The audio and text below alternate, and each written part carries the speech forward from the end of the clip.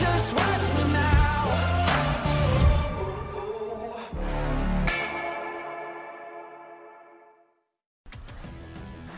Welcome to Up My Hockey with Jason Podolin, where we deconstruct the NHL journey, discuss what it takes to make it, and have a few laughs along the way.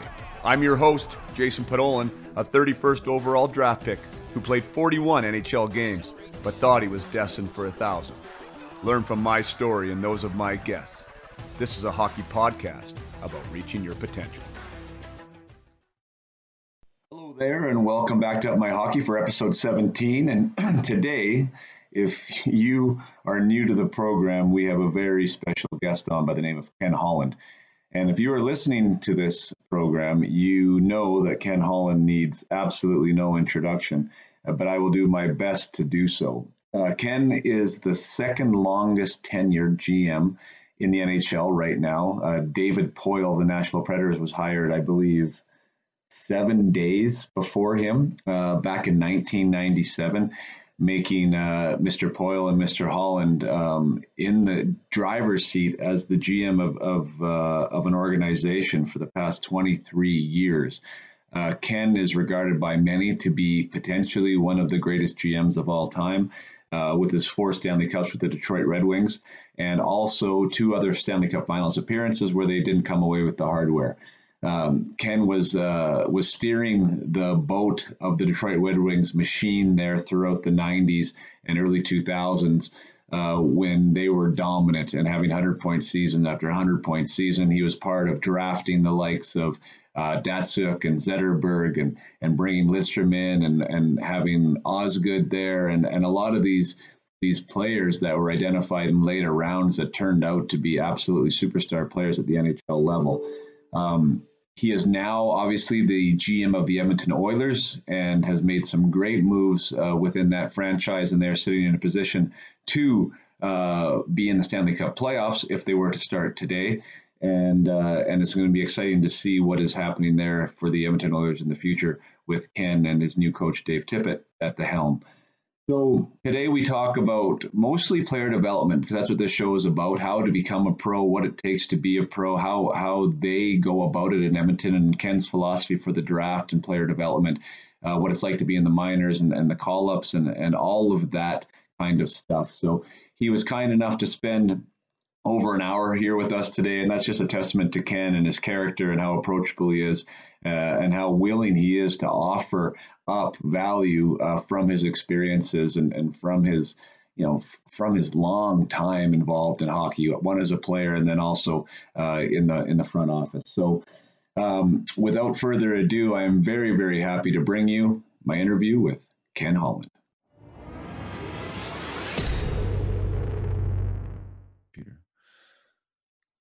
All right. Well, welcome to Up My Hockey, Mr. Ken Holland. I really appreciate you being here today. Nice to be with you, Jason. Awesome. Had a few issues there getting on, but in this whole COVID-19, we have to figure out how to do more things over a computer, don't we? Yeah, I'm getting more tech savvy by the week. I know, kidding. Which actually is an interesting place to start. I mean, I think I'd be doing this episode a disservice if I didn't touch on it. I mean, COVID-19 is it's affecting everything, let alone the league. How do you see this thing panning out here? Do you see the season being finished at some point? Well, I think that's, obviously that's the hope from everybody that's involved. We want to try to keep our business going or get it back up and running after the pause and declare a Stanley Cup champion. Obviously with government officials and health officials signing off. So, that's the hope, certainly. And being a general manager, we played 71 games of our 82 game schedule. We were in a position where we were at big games down the stretch in the regular season to try to qualify for the playoffs. And we certainly would like to see what we're able to accomplish in the 1920 season. Can we play our way into the playoffs, and what kind of noise can we make once we get in? So hopefully they find a solution that we get back up and running. I see that baseball following on TSN, you're following these other sports, and certainly there's lots of talk about the possibility of maybe baseball coming back, and obviously there's the NHL and the NBA. So hopefully there's a solution that we get to finish the season. Do you think that there has to be a conclusion to the season, like in order to do it fairly and get people into the playoffs, or could there be just an arbitrary decision by somebody at the top saying, well, no, this is the way we're doing it? Well, I think ultimately it's, it's going to be obviously Gary Bettman and Bill Daly, obviously with the blessing of the Board of Governors, working with Don Fear, Matthew Schneider, and the Players Association, and they put together I think a 5 or 6 player committee, the resumption of play committee. Connor McDavid, an Oiler player, is on that committee, and obviously they're working together to find along with health officials, along with government officials, to find a solution that works for everybody. Right. Yeah. I mean, you guys are comfortable. Well, I shouldn't say comfortably. I mean, every point's so hard to get in the NHL, but you had 4 points on Calgary when this thing was done.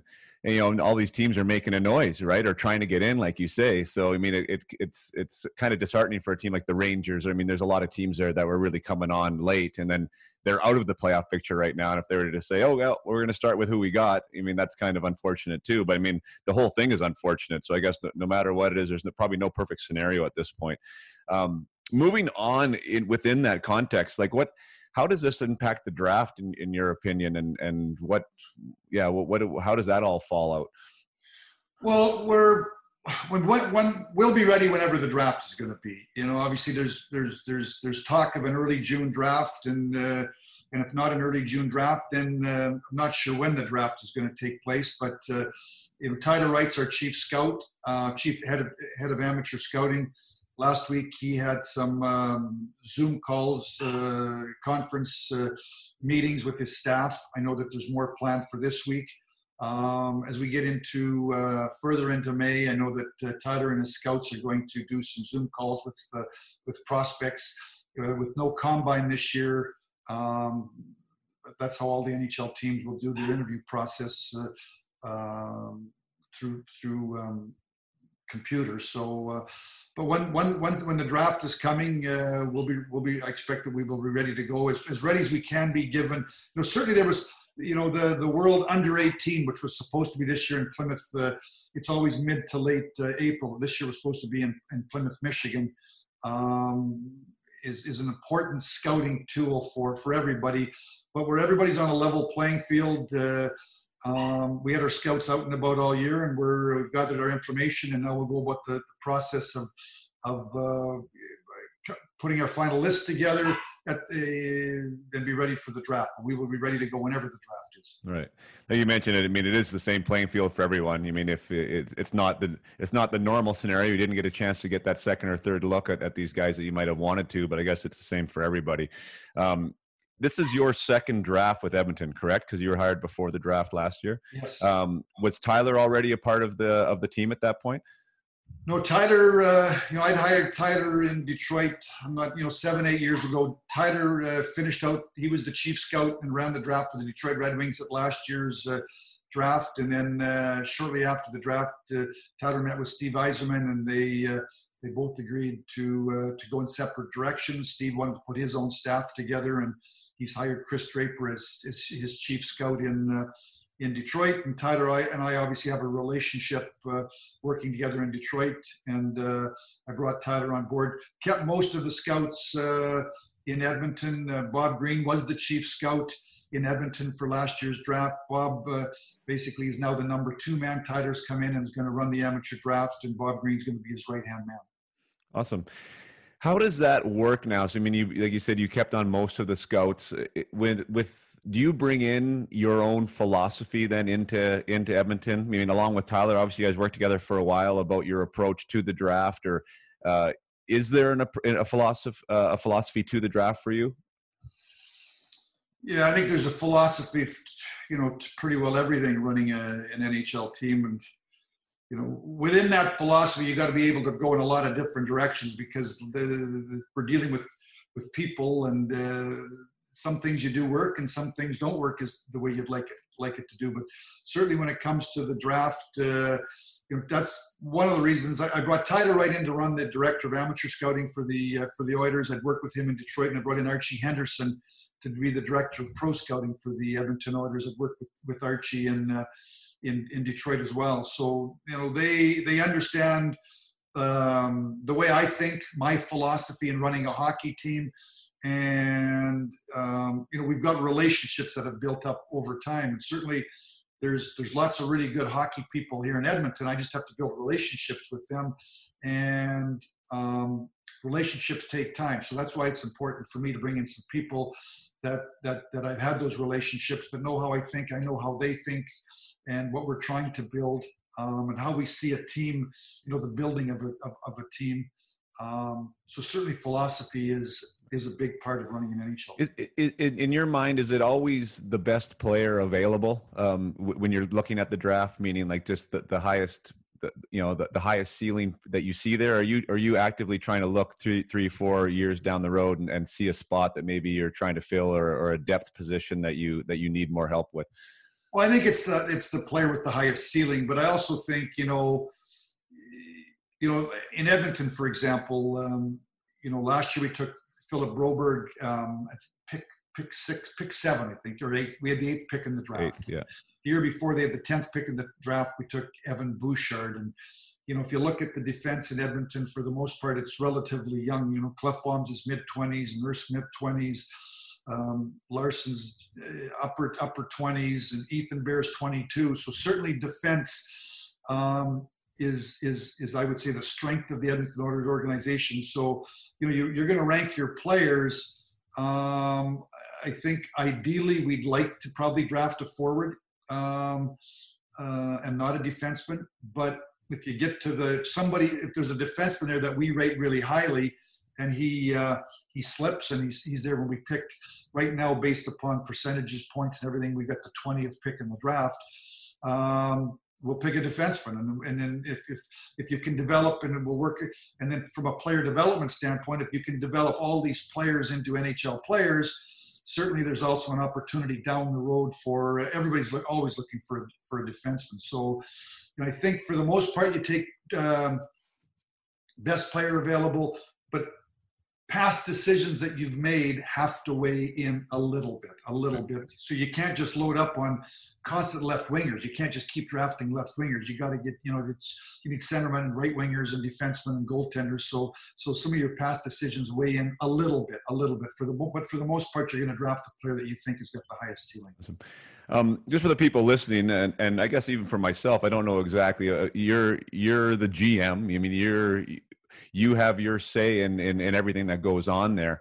How much do you actually watch these prospects prior to getting picked? And are you the one that says in the 5th round, yeah, we want this guy? Or is that left to that relationship that you're talking about with these people that you've built this with, and that's kind of Tyler's call at that point? The later rounds for sure are your area, your scouts, and for the most part, your area scouts. I would say to you that probably the first pick for most organizations is the chief scout and the general manager, and it may be 2 or 3, whoever, 1 or 2 director of player personnel, but it's a small group of people after gathering all the information from your scouts. And then as you get into the 2nd round, it starts to expand.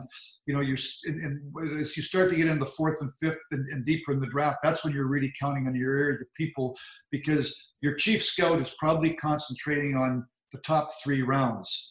In terms of players. But as he's going about the business of watching all those players, he's seeing other players that are on the board, but he's seeing them once or twice. So you're really counting on an area person at some point in time in the draft to really push hard to draft somebody.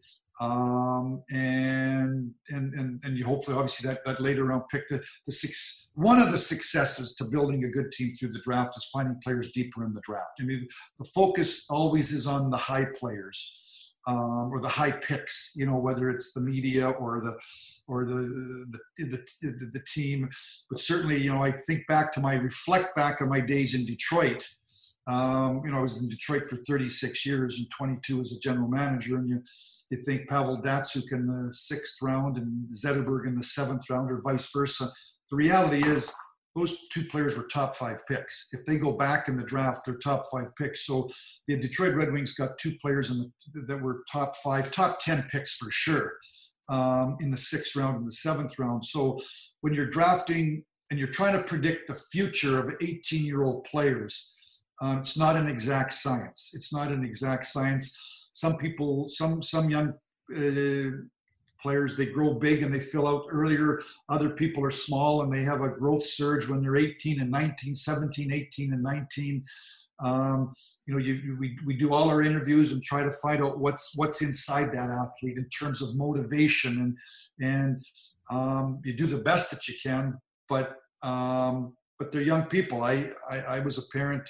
My wife and I had 4 kids, 2 boys and 2 girls, and they're all between 30 and 38 now, and they were in our basement, and you're never 100% sure how they're going to hang out, how they're going to turn out, because they've also got their peer group that they're hanging out with, and those people are important in their lives. And as a scout, you're sitting up in row 36 in Moose Jaw and Chicoutimi and in Sweden and Russia and in Medicine Hat, and then through an interview process, we're trying to predict the future. So certainly the number one thing is skill. The number one thing we're looking for is skill, but just as important is determination and drive and passion, and those things that push an individual as they start to meet barriers or hurdles in whatever industry they take, they decide. Certainly those are key ingredients in the player development side. So we're drafting skill, we're drafting potential, we're drafting ceiling. But once you get those players, certainly an important part is player development and the internal, what's driving, what's the motivation. Get up early in the morning, go to the gym, make sacrifices, personal sacrifices. Those are all important ingredients in fulfilling potential. Yeah, no, 100%. I couldn't agree more, and I'm glad you brought it up. I was going to ask you, it seems like there's more and more science around the mindset of the athlete. And, like you said, skill is one thing, but what drives them is completely another. And I was wondering how you guys go about, one, trying to identify that. Is that a questionnaire scenario? Is that a interaction with the player? Is it a talk with the coach? Or like, how deep do you guys go, maybe especially with those first few round selections that are so pivotal to an organization? It's harder. Certainly that's where I get back to, Jason, deeper in the draft. That's so if you're drafting somebody in Western Canada, whether it's tier 2 or major junior, and you're in the 6th and 7th round, you're really counting on your area people to talk to. They've built as a scout, the scouts have built relationships with coaches, and not only the coach of that team, but other coaches and minor hockey people that have known those young players growing up, and they'll take all teams will take out these young players, for something to eat, to bite to eat, an interview process over the course of the season. Then you have the NHL, combine, and they fill out questionnaires. And we try to do, we do as much research we can on the background of the player. And again, you gather as much information as you can, and then you rank them, you make your decisions. And that's where I also believe, and I think 30 other teams believe the same thing, the importance of player development.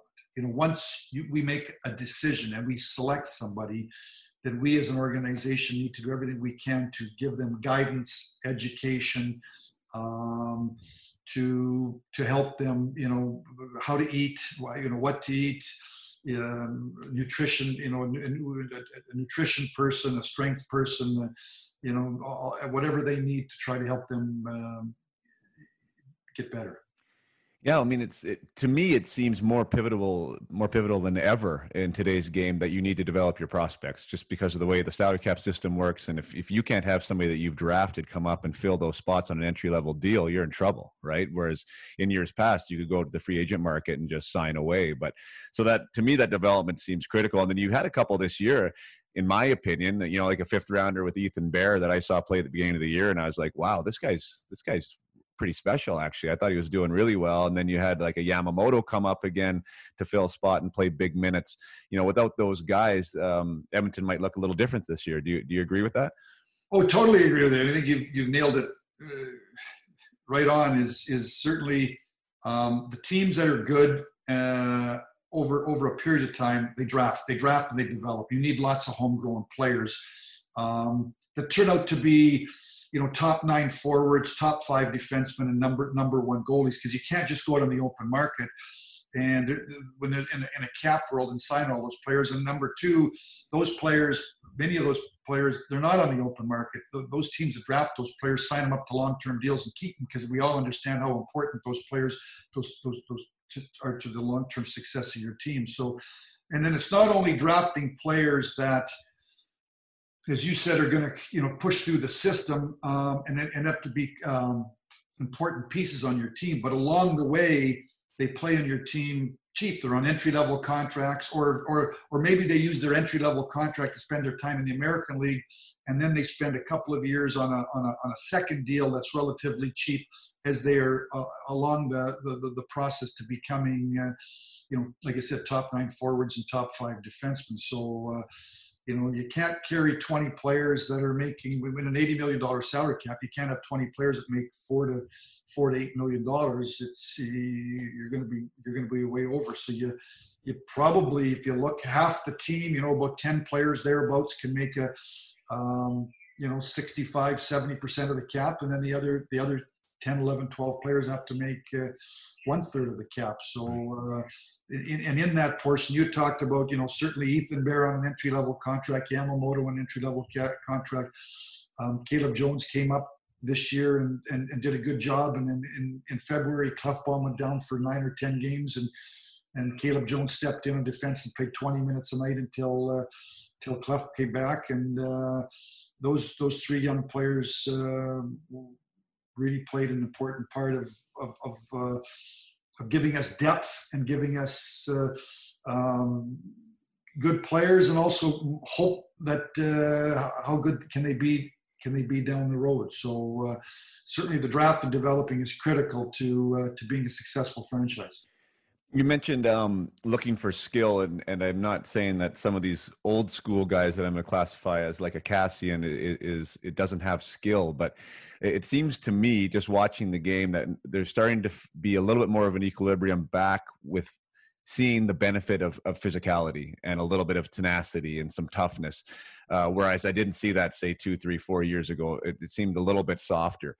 To me, like a guy like Zach Kassian, who can play the game, and who offers that element of grit and a little bit of fear for the other team. I think those guys are going to become really valuable again, if they're not already considered super valuable. Do you now start to identify that in the draft as somebody that could fill that role as well, which maybe their skill level, like I said, isn't quite as high, but maybe they bring that different element? I think you're absolutely right on. I think that there's been such a focus on skill, and not only at the NHL level, I think, but at minor hockey and player development and, one-on-one and skill camps and skill development, that certainly I think what you're talking about is the element of grit, those battles that need to be won in the hard areas, what we call the hard areas in front of the net. Whether you're defending or you're trying to get a position as a forward to get that rebound or screen the goalie. Those puck battles in the corner, those puck battles on the wall to keep the puck in or to get the puck out. Oh, it's analytics. If you win more puck battles, you're going to win over the course of a game, and then over the course of 82 games are going to be part of the process of having a successful team. And that's so certainly you need skill, but I think what you're talking, in order to build a team, you need lots of different elements. Certainly you need skill, but you also need people that can check and block shots and win draws and penalty kill and find a way to check and checking just doesn't mean flipping the puck in. I think it's the ability to puck possession and make it difficult for the other team's skill players to get the puck, that they've got to spend energy to get the puck off you. But certainly a guy like Zach Kassian we just signed him to a 4-year contract extension. I think it was about November or December, and he brings those elements you talk about. He gives our team a physical presence. He's got skill. He's on pace for scoring about 15 goals. And I think those type of players, as you get into playoff series, they become even more valuable. Over you start to get into a 7-game series, and you start to play the same team every night, every second night for 2 weeks, and it builds up a little animosity. And certainly a part of being a successful team is being a hard team to play against. Yeah, no, I couldn't agree more. And I think that would be a little bit of a teeter-totter act, I would imagine, as a general manager, to have a team that is going to be successful in the regular season and successful enough to get you to the dance, where the regular season, we all watch the same games. It's not as physical as it is in the playoffs. It's not as hard to play. And then all of a sudden you get in the playoffs, and if you're too small, if you're too skilled, if you're too light, you're probably not sticking around very long. But if you have too many Zach Kassians during the regular season, you're probably not making the playoffs. So I imagine that's a pretty delicate balance to try and find. Well, that's team building. That's trying to figure out exactly, what the makeup, and even within a line, obviously you need some people that are going to go to the corner and win puck battles, and then you need, the playmaking, and then you need the scores. Hang on, Jason, 1 sec. No worries.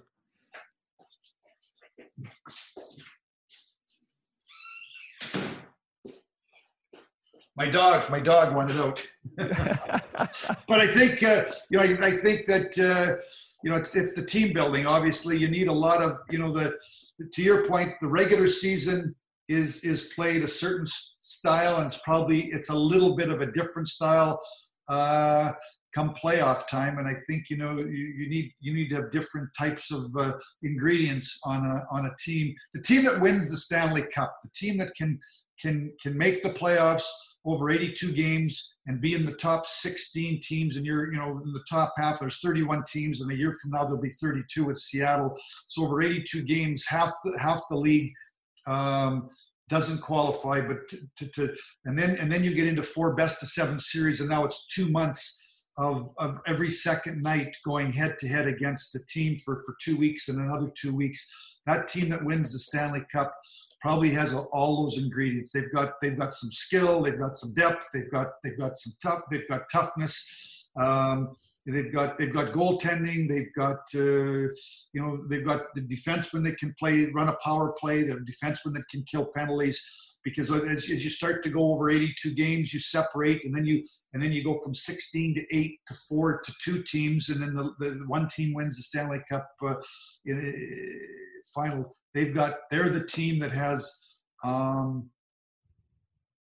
they've been tested over the course of 8 and 9 months, and they're the last team standing. They've answered the most questions in an NHL test over the course of a 6 month, 6.5 month regular season and a 2-month playoff.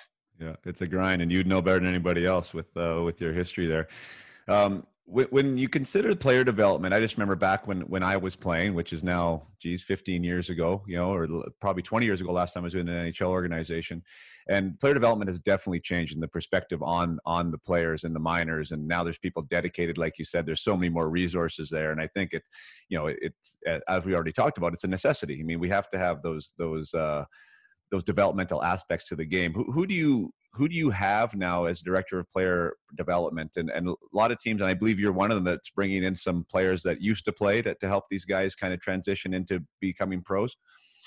Well, our director of player development was Scott Howson. I mean, we just lost him here in the last couple of months to become the president of the American Hockey League. So Scott played the game. He played professional hockey. He became a lawyer, became an NHL general manager in Columbus. He's been an NHL assistant general manager in the last few years. He's been the director of player development and overseen the development of the prospects in Edmonton. So he's a huge loss, and he's going to be, it's a huge hole to fill. Obviously, at the same time, I think he accepted the job in about mid to late February, and he took the job on May 1st. Well, shortly, within a month, obviously there was an NHL pause due to the pandemic, so I haven't filled the hole right now. Obviously, it's not a time really to be going out and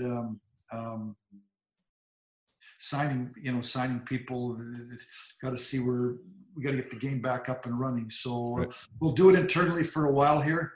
That's one of the things I want to talk to. I got my assistant general manager, Keith Gretzky, and I will probably handle, but certainly, most NHL teams now have for sure one and some 2 and 3 people on staff that are, directors of player development. You got to communicate with those players all year. Every NHL team has a summer under the CBA. You get 1 week in the summer where you get development camp. It's always after the draft, late June or early July. Once the draft is over, you'll bring in those players that you drafted from that draft and maybe the last couple of drafts. You'll have a camp. You'll educate them on nutrition, on strength.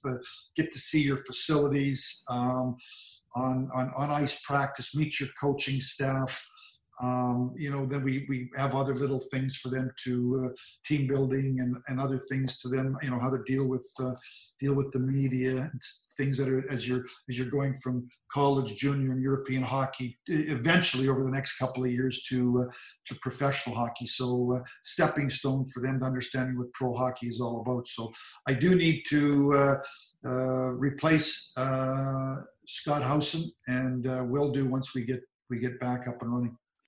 You mentioned that that you're staying in contact with your players from the prospect side, and I'm sure now from an NHL side. Like, what are those conversations like right now, and what is the expectations for guys, whether they're Oilers presently, or whether they're Bakersfield Condors presently, or whether they're just junior guys that you want to make sure are taking care of some business? Well, Keith Gretzky talked to all the Bakersfield Condors there. Obviously, the American League just announced that their season is being canceled. They just announced it a couple of days ago. I know that Keith, as the general manager of Bakersfield, he had his exit meetings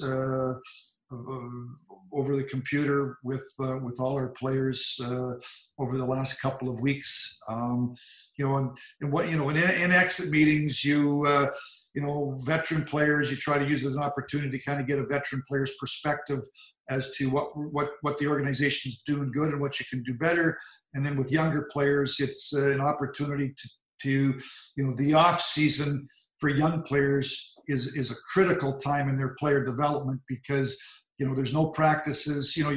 They've got for the most part June, July, and August. There's 3 months there where they can hit the gym on an everyday basis, be in a group, work with a strength coach, and get physically stronger, more power in their legs, or stronger upper body, so that when you get into those one-on-one battles, you can win more of those physical battles. So and then obviously at the NHL level, we're still hoping to get back here and running at some point in time.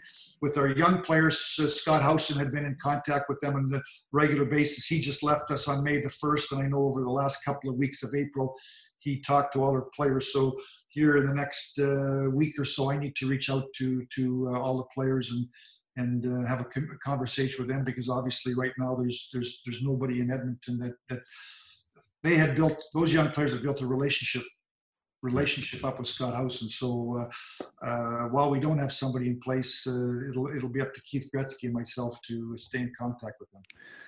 One of the things that I've talked about on this podcast before, but was my experience in Detroit when I came to camp the 1 year there. I don't even know if you remember, but I was invited to camp there at the end kind of my career. I wanted another shot, and I had an experience with Babcock and Junior, and obviously knew you a little bit personally.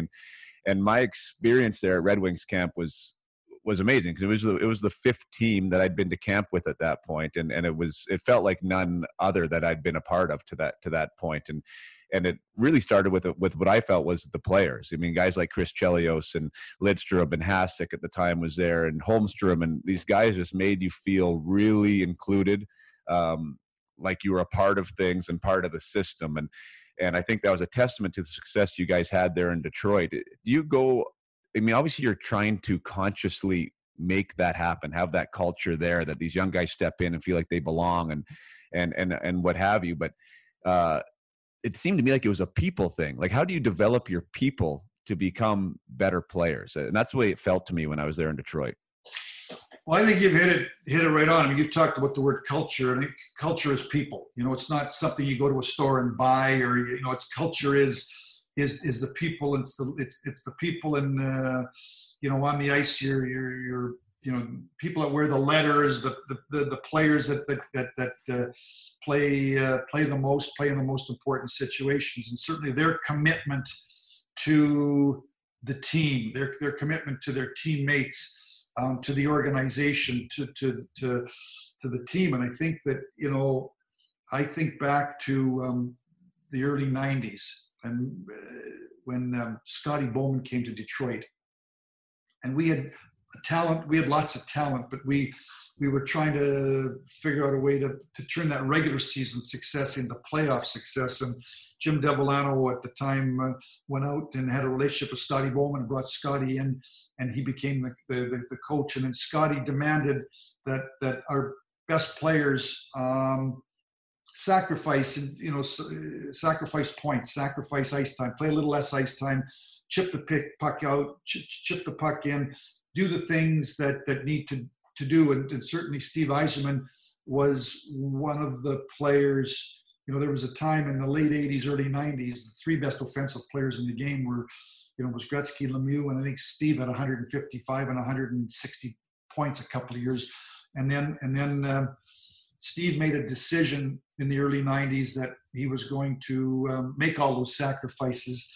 And when you, as a player, see your captain and one of your leaders make a decision to play the game a little bit differently, and shorten your shifts, chip the puck in, chip the puck out, get less points, but ultimately all the things that help your team win, that starts to set the culture. So I would say to you, Scotty Bowman, and, you know, Jim Devellano came to Detroit when the Ilitches bought the team in 1982 or 83 as the general manager. And I remember I became a scout with the Red Wings in the 85-86 season. We had the number one pick in the draft and took Joe Murphy. But for a period of time, what you're trying to get talent. You know, we didn't have enough talent, so you're just working on trying to get talent. And then there's stages of building an organization. You got to get talent, and after you get talent, you want to win regular season games, and then you're trying to put the pieces together, and all those disappointments and trial and error lead to decisions through the hockey club. And I would say to you, so through the late 80s and early 90s, we were getting talent. And then by the 93, 94, there was an Yzerman and a Fedorov and a Konstantinov and a Lidstrom in the organization. And then Scotty made some trades to bring in Brendan Shanahan and do some other things. But certainly Scotty Bowman, Steve Yzerman, and the top players, we had many playoff disappointments, losing in the first round to Toronto in Game 7 to overtime goal by Nikolai Borshevsky, and getting upset by San Jose Sharks, who had finished 36 points behind us, or 30 points plus in the regular season. And all those disappointments were motivation for all of us to try to figure out ways to be different, to be better. So when you came in to training camp there in the early 2000s, and Dominic Hasek, we acquired Dominic Hasek in 2001. We won the Cup in 97, 98. We had now started to figure out how to win, how to win in the regular season, and how to win in the playoffs. And what you talked about is the cult, and then it's the Yzermans and the Lidstroms and the Shanahans and the Larionovs, those veteran, the Hasheks. You know, Hasek became a partner with Chris Osgood, and Chris Osgood on the ice every day with Dominic Hasek, and Igor Larionov sitting on the bus with Pavel Datsyuk when Igor's 40 years old and Pavel's 22. And when we had drafted Henrik Zetterberg and we brought him over, he played in Europe that year. We brought him over to the playoffs, to watch the Colorado-Detroit playoff series. I think the first 2 or 3 games. And then I met with Henrik, and he told me his favorite player was Steve Yzerman. And then a year later, Zetterberg is on the team with Steve Yzerman, who's 2 years later, 3 years later, Steve retires. But it was the passing of the torch. So the Hasiks and the Lidstroms and the Chelioses, they passed the torch on to the Cronwalls and the Zetterbergs and the Hoodlers and the Filplas and the Datsuks and the Fransons. And, we were able to keep it going for probably, we had a generation of players and they retired, but they passed it on to another generation, Zetterberg, Datsuk, Cronwall. But ultimately, Detroit now is in a rebuild mode, and you can only go so long. The system is designed for parity. So, but you were talking about a time in Detroit's history when we had a lot of great superstar players that were in the prime of their careers, and they realized that Brett Hull came to Detroit when he was 35 years old or something, and it was an opportunity to play with other good players to try to ultimately do what every athlete wants to do in the NHL is be part of the Stanley Cup championship team. There's no better feeling than being part of a team that has won the Stanley Cup.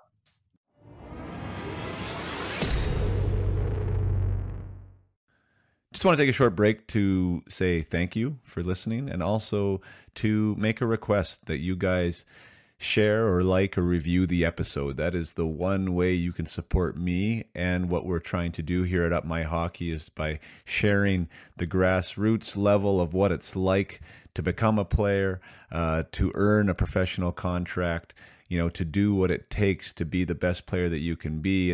And by having conversations with some really great people within the industry, like Mr. Holland, that hopefully you guys are gaining value from their experience and from the questions that I'm asking. So take the time right now, press pause, and see if you can review or see if you can like or share the episode.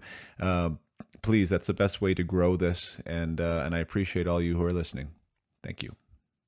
No, 100%. I mean, what keeps ringing to me as you're speaking there is like the idea. I mean, even what you said at the end, everybody wants to win, right? I mean, especially at the professional level, but are you prepared to do what it takes to win? And, you mentioned about skill and you want talent, but like talent without character is a completely different scenario. And to find that fusion, right, of the guys that are really good and they're also really good people who are prepared to make those decisions that you mentioned, like the Steve Yzerman made.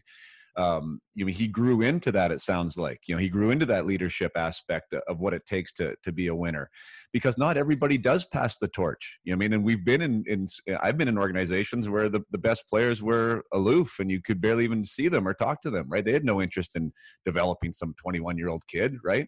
But it seems like the organizations that are good have those types of people. I know Boston has done that too with Char and Bergeron and these guys that they actually almost get assigned a player that they're supposed to look after and take care of. And that inclusivity, I think, is I don't think. I know. It has to help, but that is something that is, you can't really mandate that as a general manager. You're supposed to do this, right? But you can help it to push it along. I think that's obviously something that maybe Dave must be looking at doing. Dave Tippett is and part of one of the reasons why you signed him. But is that kind of like that personal development that is so critical, is it not?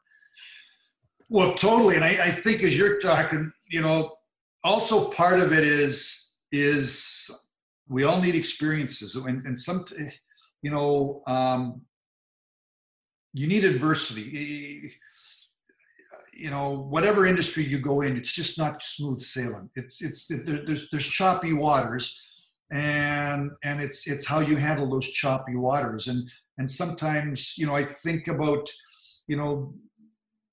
when Detroit won the Cup in '97 and hadn't won the Cup for 42 years, and I think about all the playoff, all the disappointments that we had.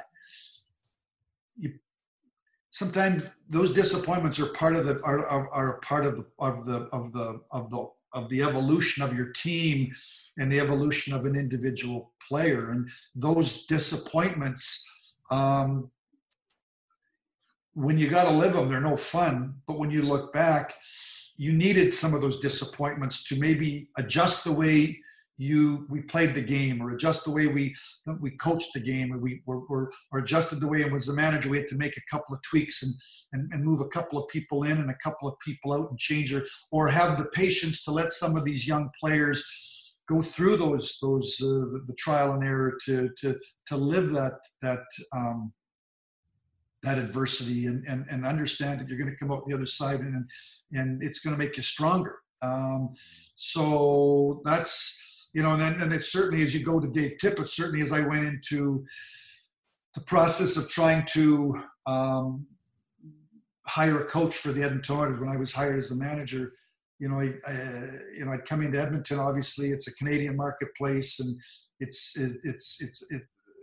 living in Medicine Hat, playing junior hockey in the mid '70s, and living in Medicine Hat from '85 to '95 as a scout for the Detroit Red Wings.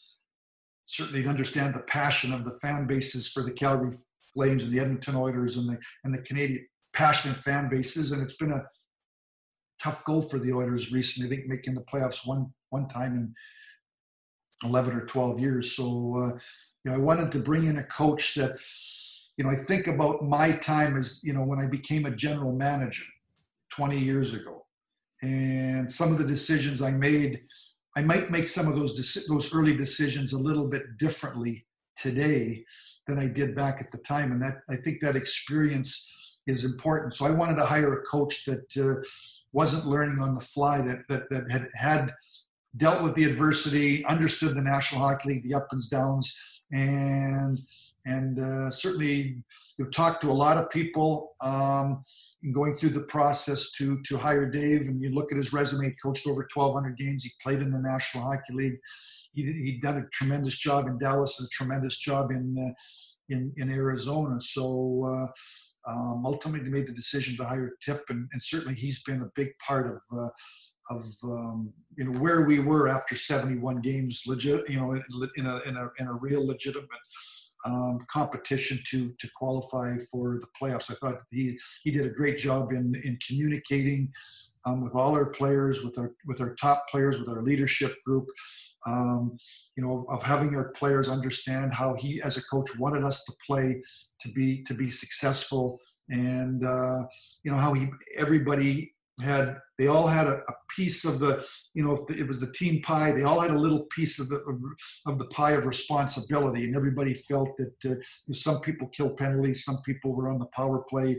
He tried to keep everybody engaged as having a piece of the responsibility of the success of our hockey team. So certainly Tip had done a great job, and I've enjoyed the process of building a relationship with Dave Tippett, because, as you had said here earlier, certainly one of the things that I believe the importance of is relationships. And when you came to camp in Detroit, one of the things, we used to go to Traverse City, Michigan.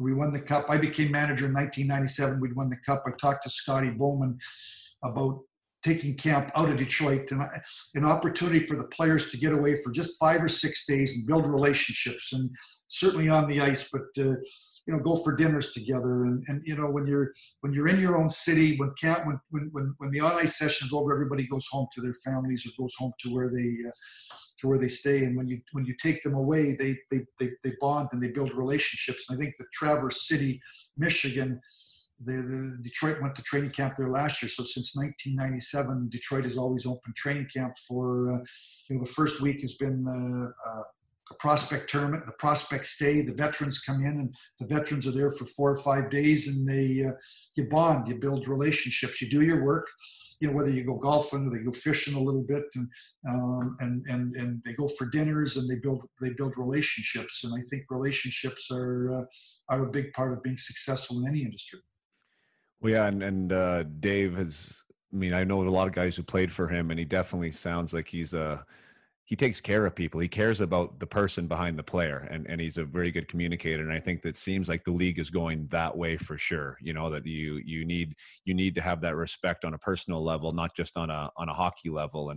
And Mr. Tippett has done a great job of earning that respect throughout the league. So yeah, I thought that was a really great choice by you.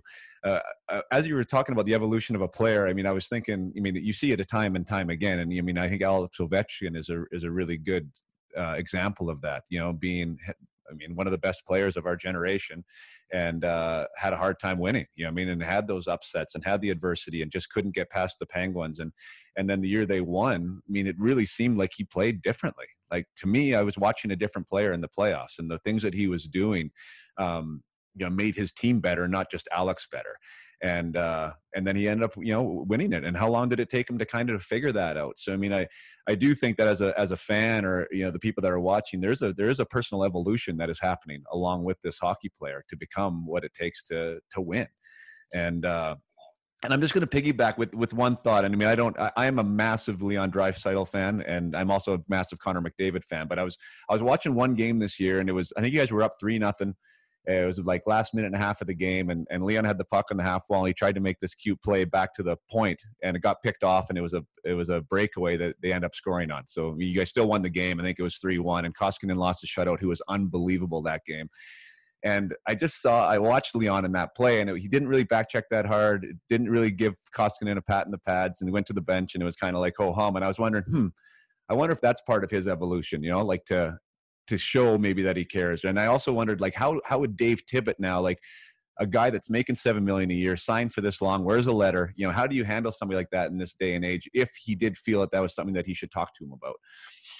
Well, I would say, first off, when you talked about Connor and Leon, in the short time that I've been around them, they both have unbelievable passion and determination for individual success and team success, and they want team success. And for me, I have to reflect back on my time in Detroit, because that's where I was for 64 years old. I was there for 36 years of my life, and 22 years, a third of my life was as a manager, and over half my life I was part of the organization either as a minor league player, and the ups and the downs, and certainly the peaks and the valleys. But that's a part of the evolution, the growth of a player, the growth of a team, and the most important thing for me is determination. Once you get the players, once we draft the talent. It's the determination and the drive and the passion to get better individually and collectively. And I see that out of Connor and Leon and lots of our other players. And that's the encouraging part for me, and I think for Dave Tippett as well, is that we have a group of athletes that they want team success. They want team success, but Jason, you don't just snap in. We don't snap our fingers or go to a store and we learn how to do everything right all the time. Even as a manager today, after being in a GM role for 23 and 24 years, I'm going to make decisions that aren't going to work out.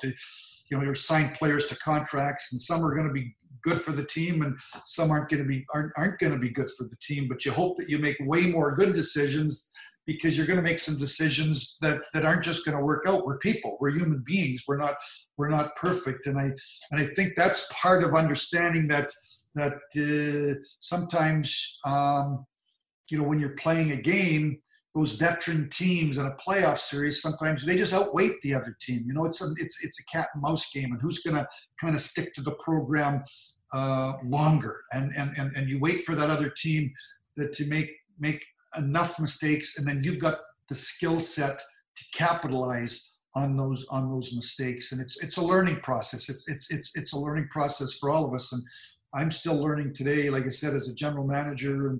And again, it's the evolution. When I became manager, I think about 1997. 1997 doesn't seem that long ago. I probably got players on the team that were just born in 1997 or there. So it's 1997 when Detroit won its first Stanley Cup. That was a long, long, long, long time ago. So I've had to evolve as a general manager with the times, with the players. So I think but Ken, I think like what you're saying there, as far as even you now talking as one of the most respected GMs with long tenure, all these Stanley Cups like sitting behind you right now, and you're saying, hey, I'm still learning. And that the new science is saying that's essentially a growth mindset, and that organizations can have a growth mindset. And it starts, I believe, with someone like you, and then it goes down to someone like Dave Tippett and someone like Connor McDavid or Leon Draisaitl that also all believe that they can get better and there's an evolution to themselves, right? And when everyone's believing in that, that's when some really special things can happen from my observation, even on a personal level, right? When you continually think that you can improve, you actually want to improve, and you ask those questions, and you're willing to listen to the ideas that might get you better. And is would you consider Dave Tippett like to be a good teacher of the game? I think Dave's a good teacher and he's a good communicator. You know, he knows the game, and he knows everybody. Jason, everybody, you played the game. Not everybody's got the same role in a hockey team. You know, there's offensive situations or defensive situations. Some people play 20 plus minutes up front. Some people play 8 to 10 minutes. Some people on defense play 27 minutes. There's a defenseman that might play 50 minutes, but everybody's got everybody. And then there's the depth, there's injuries. So, you know, I think that Dave understands that different people bring different ingredients to the success of the hockey team, and he's able to communicate. He's a teacher. He teaches our team, you know, the style of game that he wants us to play, but he also communicates well with them. He has lots of meetings. He has lots of meetings with the team, but not too. But you can't have too many meetings because you only get them for a certain period of time. You know, and then we're all our attention span is, you know, some it's like this and some it's like this. If you go too long, you get tuned out. So, you know, he has enough meetings, but not too many meetings. He's got individual meetings. One he gives the players an opportunity to. He's got this leadership group, you know, with people with the letters and 1 or 2 or 3 other veteran players that he meets with. Because they're in tune, obviously, with the locker room, and he wants their perspective from the players as to. But ultimately, as you gather all that information, whether you're a coach, whether you're a manager, whether you're a player, at some point in time, then you got to make decisions based upon that information. But he's a teacher, he's a communicator, and he understands that he's got to make. There's parameters whereby the players have got to play inside those parameters. And some parameters are wider, and some parameters are not quite as wide. Again, depending on what's your role and your responsibilities in the hockey club. Yeah, you mentioned I had Brad Larson on earlier, and he was part of some of those Colorado teams that you guys battled with. I mean, some of the best playoff series of all time, too. I mean, there's more Hall of Famers on the ice. I forget some of the Hall of Famers that were on the ice in those series. But one of the things that Brad said, and I'm sure obviously you realize he's assistant coach now with Columbus and been involved for a while, is he reflected back on those teams, and he just remembered being that fourth, you know, that role player guy that you're talking about. But he said he felt like his job was one of the most important on that team because of the way the Sakic's and the Forsbergs made him feel, and the coaching staff. He said, like, everyone really believed that they made a difference. And he says that's hard to do, but it sounds like, I mean, that is what Dave is trying to do and what you guys are trying to do there, that every piece is important, and to really buy into that fact that you are important. Totally. I mean, I think that's building a team, Jason. If all of a sudden you have a turnover or a lapse in concentration, somebody on that bench can cost you a hockey game, you know, and it's important. And whether you're out there for 8 to 10 minutes or you're playing 20 to 25 minutes, you know, it's the games are decided, for the most part, the games are decided by a goal. Many games go to overtime, and they're decided in overtime when you get into a playoff series. So, you know, as Brad would say, you know, the fourth liners, they've got an important role, and their job is to, you know, in their 8 and 10 minutes, you're trying to play the game even or win by 1. And it's you know, whether it's the matchup, star players against star players, or one team the coach decides that my checking line is going to play against them. But at the end of the day, you know, that the plus and the minus, but it's also scoring chances. But everybody's got an important role in team success. And I'm going to get back to, again, the team that's left standing at the end of June and is hoisting the Stanley Cup has done it better than anybody else. Yeah, and I think what Brad was saying there is, like, for a guy like Sakic to come over and sit beside him and say, "Hey man, I love that hit. Like, that was such a big time of the game." And like how we talked about earlier, like that's not something that everybody does, right? But like for Sakic to do that made Brad feel like, man, like these guys need me, like they appreciate me, and gets all fired up to go out there and do it again the next night. Whereas maybe if that conversation doesn't happen, or if the coach doesn't say it, of course you're in a professional environment, you're getting paid to do this, you have to be ready. But when you have that little extra, piss and vinegar in your belly, because if one of these older guys is really appreciating what you're doing, it gives you that edge, I guess is what I'm saying. I think you would talk. I would come back to leadership and culture, and certainly Colorado would have. The success that they had, we had played them 5 playoff series, I think, from 1995 to 2002, and they won 3 series, and we won 2. But and I've known Joe since he was, I think, 18 years of age. Joe and my brother Dennis played together on Canada's U18 team, and then I lived in Medicine Hat for the Red Wings and scouted when Joe Sakic played in Swift Current, and watching him play junior hockey was incredible. So, and now knowing Joe as an NHL general manager and how he treats people and his passion, certainly he was one of the people in Colorado. I wasn't in that locker room, but certainly he would be one of the people, him and Peter Forsberg, and there'd be a few, Patrick Waugh, there'd be 3 or 4 others that would have set the tone from a culture standpoint and from a leadership standpoint. And to your point, that's, when you've got your best players, understanding and appreciating that the role, that the contributions that other people on the team are making, whether they're smaller contributions or bigger contributions, but you need all those contributions in order to have team success, really sets the tone for your team. Definitely. I would like to tie in the AHL, because I was a guy that was in the AHL. I was a guy that was, trying to battle and find my way into the NHL. How does that work in for you as a GM with the teams that you run? Is that a phone call you make down there if you need somebody and you say, "Hey, I want so and so," or do you say, "We need a guy. Who do you think should come up?" Like, how does that? Is there a one way that it usually works?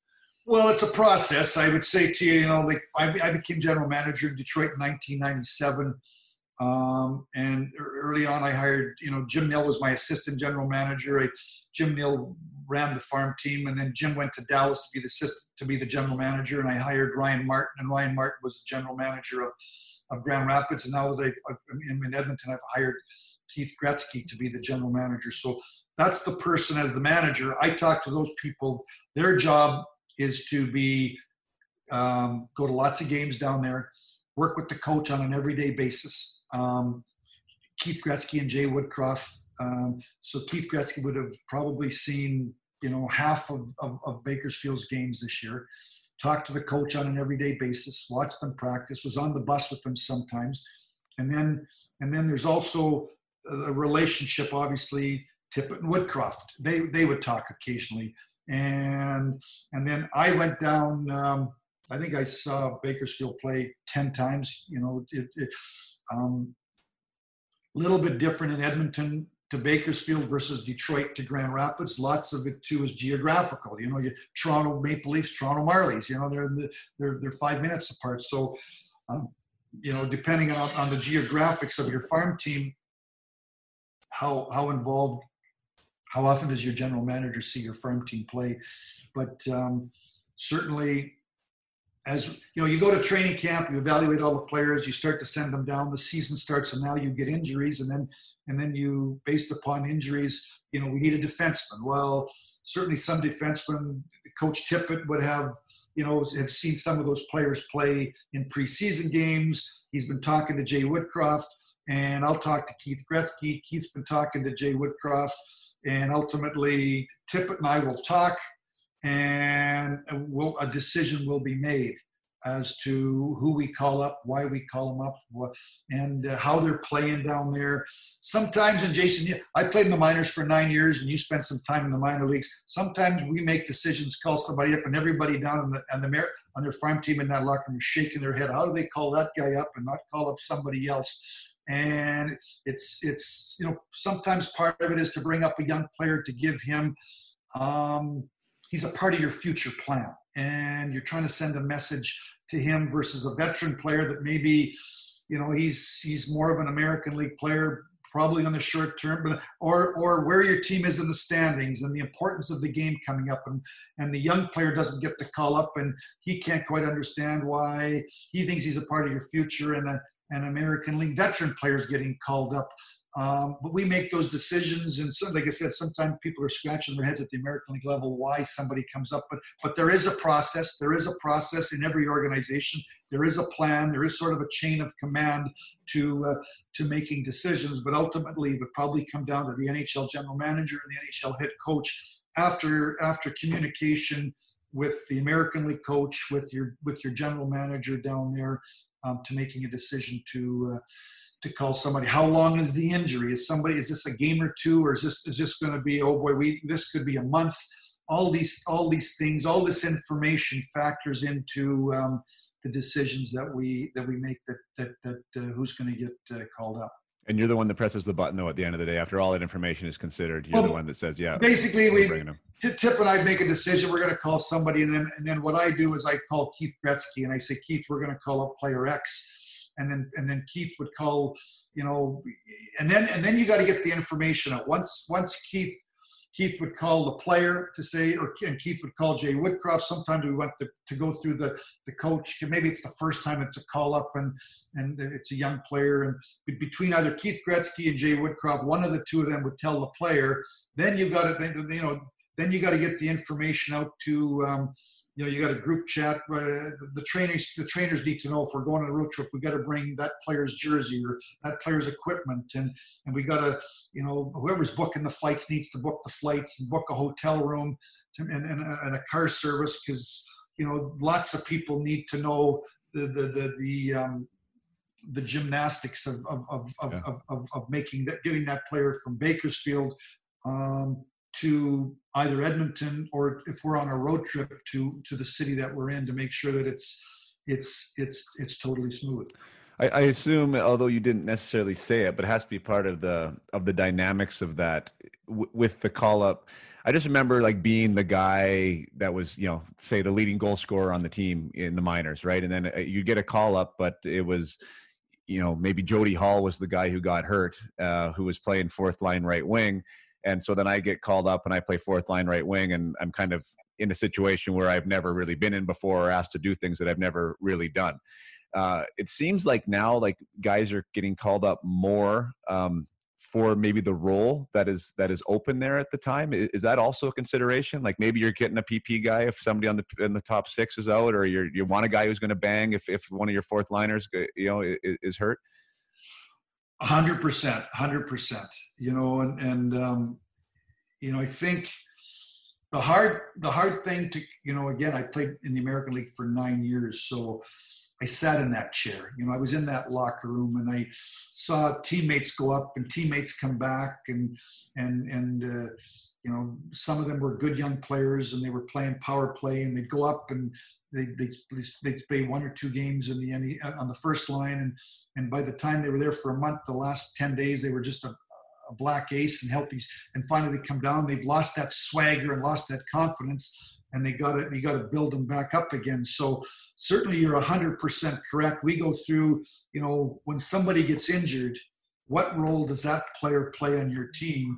We got to call up a player that plays that's going to go into that role. So we're not that's where sometimes there's an injury, and someone a fourth line player gets injured, and he's killing penalties, and he's playing 8 minutes a game, and somebody at the American League level is leading that team in scoring or leading that team in goals, and can't understand why they're not getting called up. Well, they're going to get called up if a top 9 forward gets injured, and they can play with skilled players. So certainly those are the things that we factor in when we make the decisions about call-ups. Has that changed in the last 20 years? Like what you just said there, and you said there'd be head scratching in the locker room, and my time in Toronto or, you know, and some of these other teams was definitely like that, where I always thought, like, why don't they just tell us? You know, like why isn't that communicated? Like even what you just said there, right? Like, hey, you know, Woodcroft goes in and say, hey, we're calling up this guy. He's been doing a great job in the PP or PK. That's what they need up there right now in Edmonton, and nobody else worry. I mean, you'll get your chance, or like something like that. Like that conversation was never had, and it was kind of like you were just left in the dark and go do your job. Yeah, I don't. I think the communication is much better today than it was 20 years ago. I know it's much better today. I think, you know, certainly, you know, it's not the coach coming in, but I think that when you make a decision, the coach might use, your American League coach might use that as, you know, he'll go and talk to those 3 or 4 players that he thinks might be disappointed that they weren't the player called up, and to walk them through the thought process. And again, it's still disappointing, you know, even if you walk a player through a thought process, it's still disappointing. So, you know, and again, at the end of the day, you know, it's hard because, again, I was in the American League for 9 years. Everybody wants to be in the National Hockey League, Jason. You played there. I mean, everybody wants to be, for a whole variety of reasons. It's the best league in the world, and you can make more money, and you're playing in front of full houses, and your games are on TV, and you're playing against the best players in the world, and it's the best league in the world. And when you're, you know, for me as a manager, you know, in training camp, as you got to go through the process, and I got to have one-on-one meetings to tell players that they're cut. You know, it's never easy because, again, I was there, and I reflect back when I was 20 and 21 years old and had those meetings, and you're going to the American League, and how disappointed I was. And these players are way closer and way better than I was, and how disappointed they are. And as you start to work your way through training camp, and you get down to those last 3 or 4 calls, and by a whisker, they've missed out on making the team for whatever reason. And they're tough meetings. They're tough meetings. Those players are incredibly disappointed. They're within a whisker. You know, they're down to the last day. They think that they're going to sneak in and they're going to make them. They make the team, and all of a sudden you got to let those people go. And those are tough meetings. They're tough meetings for the players. And you know, as a manager, it's my responsibility to deliver bad news, and you deliver bad news, and then you try to communicate as to why the decision's being made, what they've got to do better, and it warms. It's also a good feeling as a manager when you've told somebody. You know, I reflect on Caleb Jones this year, who came to training camp, and you know, there was an opportunity for a young defenseman to make our team, and you know, you get Caleb Jones and Ethan Bear and William Lagos and Bouchard and Samorukov, and they're coming to camp. They're thinking and hoping that they can force their way onto the Edmonton Oilers, and you got to tell them all. You know, I enjoyed the meeting of telling Ethan Bear, you've made the team. You know, get an apartment, or you're going to be here for 2 weeks, and if you keep going, we'll get you. But you've made the team. You're starting out in the National Hockey League, and then you got to tell those other players that are going to the American Hockey League, here's what we want you to do. And Caleb Jones went about the process of doing what we asked. You know, go down with a good attitude, play hard. You know, be a leader down there. We get into December, and his agent and I, Pat Brisson, negotiated a 2-year extension for him, a one-way contract to send him a message that for 2021 and 2022, the Edmonton Oilers management and coaching, we saw that Caleb was going to be a part of our future. And so that's a credit to Caleb digging in, as you know, getting that disappointment, hearing the news, and going down with a good attitude and picking up and playing good and playing his way back to the National Hockey League. And his time now is done at the American Hockey League level. You know, he won't be going back to the American Hockey League. So that's all part of the process of a young player. But I would say to you, the communication today is way better than it was. 20 years ago. Everything's better. Everything's better, and probably will be better 20 years from now than it is today. But certainly, the more you can communicate to your young players, I think the better it is. I think so too. I mean, just how you mentioned there, I mean, there's an honesty involved in it, but just recognizing, for you to be able to recognize that, hey, we know, Jim, Joe, and Larry are going to be pretty upset with this, and just from the person side of it to take the minute conversation and say, hey man, you still have this to work on. I understand where you're at. It is disappointing. As you said, you've been the player in that scenario too, but at least you feel like you're pulling the rope, right? With the guys with you, right? You feel like, okay, these guys do care about me. They recognize me. They want me to develop, as opposed to just being, no communication. Like that part doesn't exist. Just keep doing what you're doing. So I think those little things make a big difference when it comes to, developing that top to bottom type idea that this is what it takes to be an Edmonton Oiler and this is what we're all about. Yeah. And Jason, it's a lot of people. It's not one person. It's not just the manager or just the coach. I think it's, we had talked earlier. Certainly, I know that Keith Gretzky, when he spends time down in Bakersfield, he talks to those.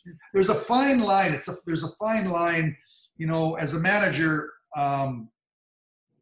I think it's important for the players to know in Edmonton that their boss is the coach. That's their. And then Dave Tippett's boss is Ken Holland, and my boss is Bob Nicholson and Daryl Cates. There's a chain that and I'm there on an everyday basis, traveling with the team. Then I got to leave the team. I got to go out and scout, and I got to try to spend some time with our scouts, whether it's amateur, pro, or go to the farm team and evaluate players and talk to my people, because you're making decisions.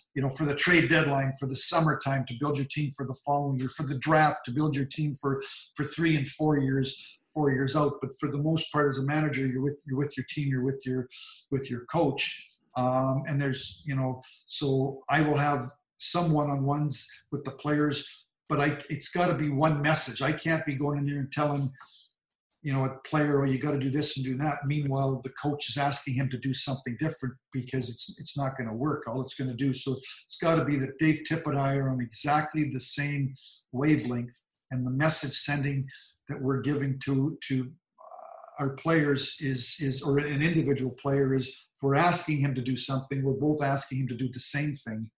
You got to get better on faceoffs, or you got to, I don't know, but I can't be one. Dave's asking him to be better offensively, and I'm asking him to be better defensively, because the player's just going to get confused, and ultimately the coach is the person that stands behind the bench. He decides the 20-man roster. He decides who's playing with who. He decides who's playing in critical situations. He's deciding who's getting the ice time. So it's important. I find it's important for me to make sure that I've got a real good relationship with the head coach. But the players understand the head coach is making all the decisions about trying to win the game that day. Yeah, that has to be super clear, right? For sure, because they have to know where the boss is. I totally agree with that. At no level do you want to have that breakdown, though, of like an idea that somebody is inaccessible or inapproachable at all. And I thought that was like really interesting at Detroit too, because it just really seemed like it was definitely I don't know, family is the word that comes to mind, right? It just seemed like from whether you were Nick Lidstrom or Ken Holland or Babs, like everyone just seemed like they had time, like they had time. It wasn't like, go get out of here, right? We have time for each other in this place, and this is what we're about. And I thought that was pretty contagious. We'll cut you off. I've loved having you on, Kenny. I think the last thing I'll ask is, for these young guys going up and say they've been drafted, like, is there a secret sauce? Is there one way that you would say, hey, this is what you can focus on to try and, impress, maybe the wrong word, but to develop or grow and be identified and become an NHLer? Is there one thing that you would say these guys should try and do? Well, I think, Jason, it's the pursuit of getting better, and understanding what you need to get better at. And that's where the coaches and all, the people that you, what do I need to get better at? And then as you turn pro, mean, everybody wants to be a superstar. I mean, everybody wants to, but the reality is, you think about all the players in the world that are playing hockey, and their dream is to play in the National Hockey League, and 700 players play in the NHL in the season, 700. I'm going to tell you, when I go to those, start out with our development camp in the summertime, and you're drafted and you're coming into pro hockey. And every year 200 kids are drafted. 200 kids are drafted, and then there's free agents. And some players play. Nick Lidstrom played 20 years. Steve Yzerman played 20 years, and you've talked about Ovechkin, and there'll be the stars. Some players can play 15 to 20 years. So it starts to the odds of making it are really, really difficult. And then there's 31 teams, and how many, 7-8 forwards play on a power play? You got to have a couple of defensemen. So there's 7-8 forwards per team play on a power play times 31 teams. There's only 200 to 225 players in the world that play on the power play in the National Hockey League. And some of them play on those same power plays for 15 years. So the reality is it's the pursuit of getting better, and then it's the pursuit of understanding where you might fit certainly when you leave Pee Wee and you go into Bantam and you go into midget and then you go into junior, and as you work up your way, the pyramid's starting to go like this, and your role might change. It might change, and very probably will change. And 50 goal scorers in junior might become checkers in the National Hockey League. But those guys are really valuable. If you can check and you can chip in some offense, they're like gold too. So I just think for young players, first off, when you're young, the pursuit of getting better and developing your skills. And then as you start to become, 16, 17, 18, 16 to 22, 23, getting physically stronger, more power in your legs. And then as you start to become 20 to 25, understanding where you fit in the professional game and I think about Dan Cleary, who's now the assistant director of player development in Detroit, and he was the 13th pick in the draft. And as a 16-year-old, went to Canada's World Junior Evaluation Camp, and I think he went to 4 World Junior Evaluation Camps, 16, 17, 18, and 19. I think he was cut every time. But certainly Dan's jersey was hanging in the rafters in Belleville. They retired his jersey in Belleville, and at the end of the day, Dan came to the Detroit Red Wings when he was 25 years old. Nobody in hockey would give him a job. And he came to Detroit on a tryout, and he made our team. We signed him to a 1-year deal at $500,000. And I think the first year in Detroit as a 25-year-old, he scored 3 goals in 79 games. But grew into, by the time he was 27, 28, he was scoring 20 goals. He was playing left wing on the second power play. He was playing right wing with skilled players. He was on the ice in the penalty. He became a versatile player that played in a lot of different situations. I don't think that was his vision when he was 15 and 16 years of age, setting all kind of scoring records and leading all kind of amateur leagues in scoring. So he had to evolve. And I guess I use him as an example because, I signed him in Detroit and then we would sign him to be Sean Horkov. And, he was a guy that had high hopes to be a big time offensive player, and then ended up to be, a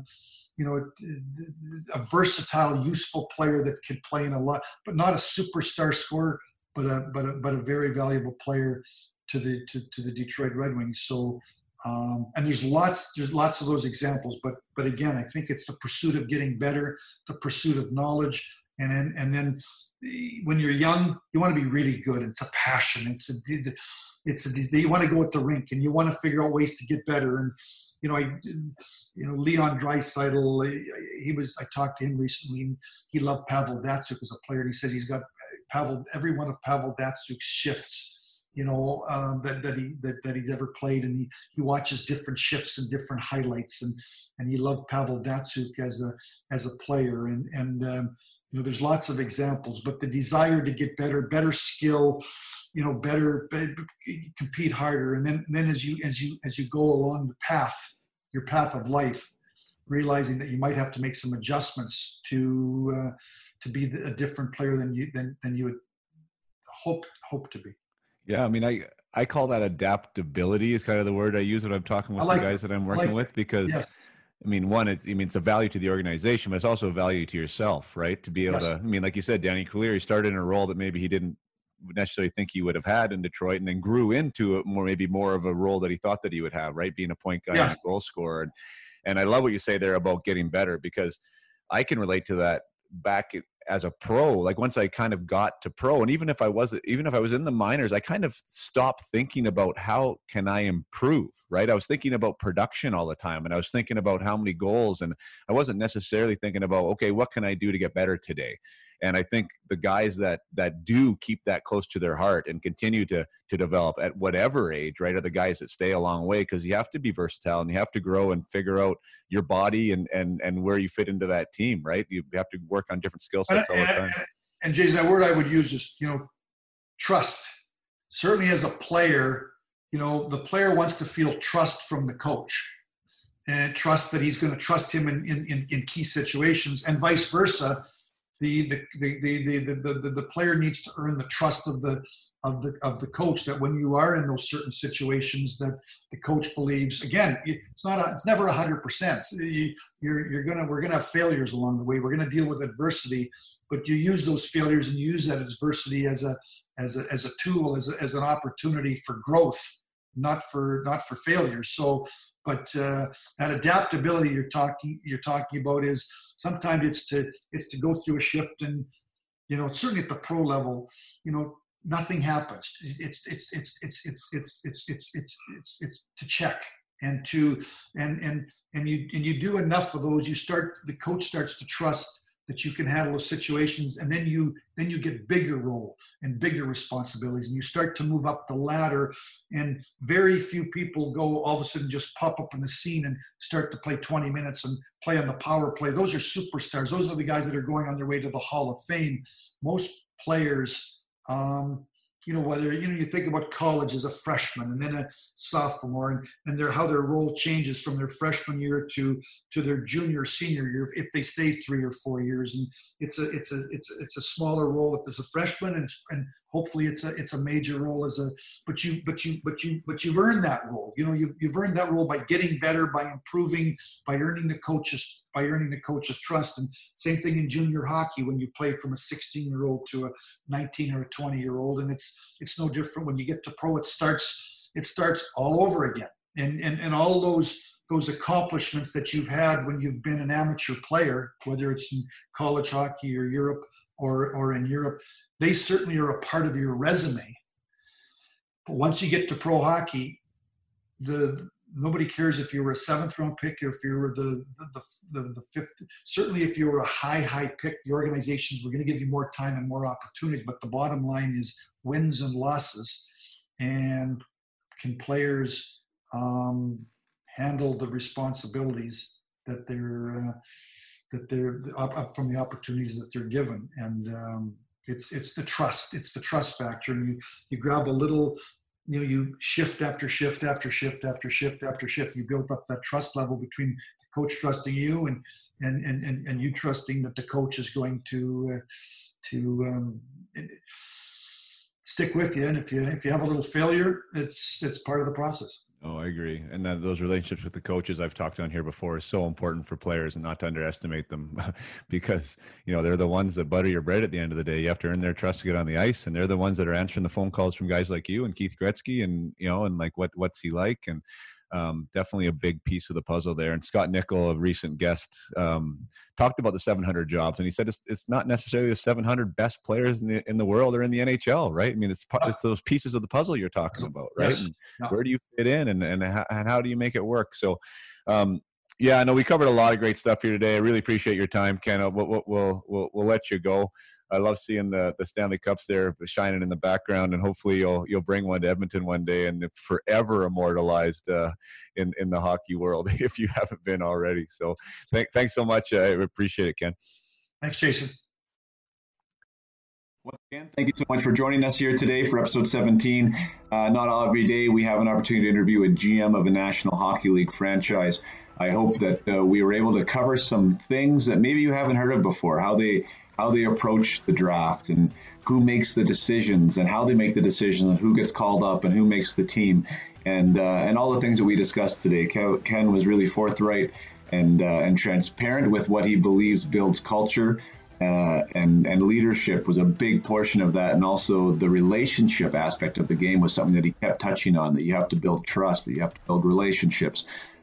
This is something that earlier we learned this as players and as parents involved in the game, the better, that the relationships matter, building trust matters, and being authentic matters. So for all you players out there, take note. There's a lot of good stuff in that interview. And once again, Mr. Holland, Ken, thank you so much for joining us today here at Up My Hockey and really giving us some insight into what it's like to be a general manager in the National Hockey League. So that will be it for today. And as usual, play hard, keep your head up. Over and out.